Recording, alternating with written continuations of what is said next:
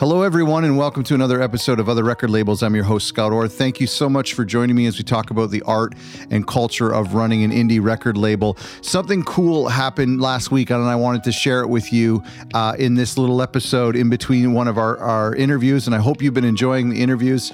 I have booked a few more interviews at the end of this year to air next year, and so we're already well into the next 4 or 5 months of interviews, so I'm excited for you to hear those. Something happened last week, and I wanted to kind of talk about it. I was planning on talking about something else this week, but I've shifted things a little bit because of this kind of thought that popped in my head as a looking for and finding ways to make our interaction with listeners and quote unquote fans, make that connection a little bit more personal. So last week, there's this label in Michigan called Writing Records, and they sent me a little care package in the mail that had some stickers and 12-inch records, some CDs, and what else? Buttons and a little cool little plexi disc. I tell you this for two reasons. Number one, I can be bought. So if there's any question about the morality or the ethical standards of other record labels, then now you know it's very corrupt and I can be bribed. But no, I'm joking. I'm half joking. You can send me stuff all you want. But there was something incredible that happened in this moment when I opened up this package and I read this letter that he had sent me, and I thought it was remember, this is Writing Records in Michigan. I really do want you to check them out. But it was something really cool because instantly I had this permanent, intimate connection with this label. Think about how much music we hear on an ongoing basis in 1 week. I mean, maybe 100 records in a week wouldn't be crazy to say that. And we, a lot of it is just megabytes on our hard drive, or hardly. And there's something needed to make a personal connection with a label or with an artist. And that's kind of what I want to talk about today, because getting this package, it was eye-opening, because instantly I am this forever cheerleader of this band, even though all music is subjective. And while it's great music, it's still just music. And there are some people who like it, and there are some people who don't like it. And that's the same way with all the records that we release. And obviously, we love our records, and I've released records that I absolutely adore, are my favorite records of the year, but they don't really land with other people. And that's okay. Music is subjective. But I think to help that process a little bit, to maybe kind of like weld the music with the listener a little bit more, and especially in a digital world, we need to find ways to make that connection personal. I kind of outlined a few here that just popped into my head, and I'd love it if you were to write me back at podcast at Other Record Labels and share some of your insights.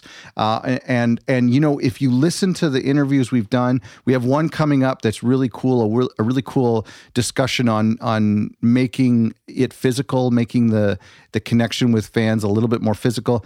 Excuse me. And we've talked about giving away download codes, and at Top Shelf, they talked about including a download code and something specific, a little recommendation in every order. So this is a hot topic. It's something we've talked about a lot, and we're going to talk about more in this digital world. How do we make the digital world analog, so to speak? I think the first thing to keep in mind is to make it physical. This is what we're talking about right now. And I know a lot of labels who do this. They give free label swag. Every time I get a physical order, which isn't a lot, I try to include 1 or 2 stickers that we've done a roll of like 200 stickers a couple years ago, or maybe it was like 500. I don't remember, because it seems to be endless. And so I just give away as many as possible. Printed download codes, that's another thing I got from Writing Records, a couple printed download codes. And I talked about the importance of that from another label called Painted Blonde that sent me a download code. And there was something really intimate about that. And I think it's really cool. Excuse me.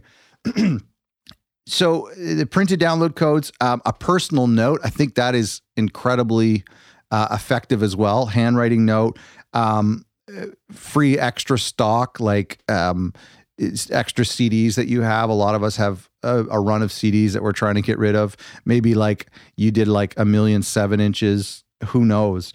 Maybe you have a album sampler. They used to do that a lot in the old days when CDs were a little bit more common, is include like an album sampler CD in with every order. That's really cool. So I think the first thing in a way to make it personal is to make it physical. We talked with a great label, and I won't spoil it, and it's coming up in like 3 or 4 weeks from now, where we talk about the concept of making it physical. I think that's such a great term to think about, especially in this digital world. And I'll expand a little bit more on that digital thoughts. The second thing is to make it authentic, to share your story, to give a status report, express your gratitude. Another cool thing, I know Z-Tapes, they do this by sending candy from their country. And I think there's like a way to kind of show your national pride is a kind of a cool thing, but to make it authentic, just to say, hey, there's a real person behind this order. And you, the fan, you, the listener, the customer, are making an impact. And so I think there's an opportunity to be vulnerable and to be honest. And I think that's important. I think that is a really great way to make a personal connection with a fan, is to be honest with them. And heck, maybe even sharing, the status of the label and how difficult it is, and how their order makes a difference. The third way and the final way is summing it all up, and is to make it personal. Use their names, reply to each buyer personally. I know that's not possible all the time for every label, but we're talking to a bunch of different labels at different stages and at different levels of growth. And I think for some of us, it is possible to handwrite a little note and say, hey, Dave, thanks for placing this order. And that's where you have the opportunity to share a little bit of your story and to express how much you appreciate their order. I think that little thing could make a huge deal. I know, sometimes we get something in the mail and you open it up and it's just the record. And it's like, okay, great, that's what I ordered. But those times where you open it up and it explodes with a bunch of cool little things like candy and hand notes and, bonus things, that makes a huge connection. And I visualize it as, we know all of these labels, we know all of these bands in our subconscious, but to fuse the label or the artist with the fan in a really intimate way, it's almost like the equivalent of like walking around in a mall, passing by thousands of people anonymously versus maybe standing with one of those people in line and sharing a joke and shaking their hand. And I think there's a difference. All of a sudden, that one person becomes way more important and personal versus the thousands of people. I think that's the visualization I have, is that when an order comes in, it's an anonymous name. It's someone I don't really know in a country I've never been to. And I think we need to find ways to kind of fuse that relationship a little bit more. One thing I want to kind of address is, if you're like me, you're listening to this and you're thinking, I don't do that many physical orders. There's a lot of labels at a lower level of growth, and we don't have as much physical product. And a lot of our interaction with customers happen in the digital realm. And I understand that. And I think we still need to look for ways to kind of fuse that connection. Maybe that is maybe that's just an email. Something happened a couple of years ago. We had this release from an artist named Benjamin. It was a new release, a new artist, and Bandcamp picked up the record. And for some reason, this album, this was in 2015, it's called The Bear and the Barn Owl. And it just kind of like exploded, quote unquote, like a mini little explosion for indie label my size. I thought it was an explosion, and a lot of people bought the record. And so I was just so encouraged, because it was such a personal record for me, that I went to Bandcamp, and there's a lot of details you get when somebody buys even just a digital product. So I got their email and I sent them, I didn't necessarily add them to an email list, but I sent a personal email from my email account, typed out, and just said, there's a bit of copy and pasting, but I just said, hey, thanks for buying this record. It was a really, special record for us. We didn't think it would do so well, and I just wanted to say thanks. I think I maybe heard back from like 2 or 3 people out of like the maybe 30 or 40 I emailed, but it just meant something to me. I don't know what came of it. I don't know if some of those people are still fans of the artist or the label, but I felt like the right thing to do. And so I think in the digital world, there is still a way to make it personal and to make it physical. And obviously the second note of that is in the physical world, if you are a label who primarily ships tapes or vinyl or CDs, don't just send out an envelope without, printing off a flyer of news about your label, a personal story about your label, or perhaps advertising other records or even including other records in that order. I know a ton of labels do this. This is not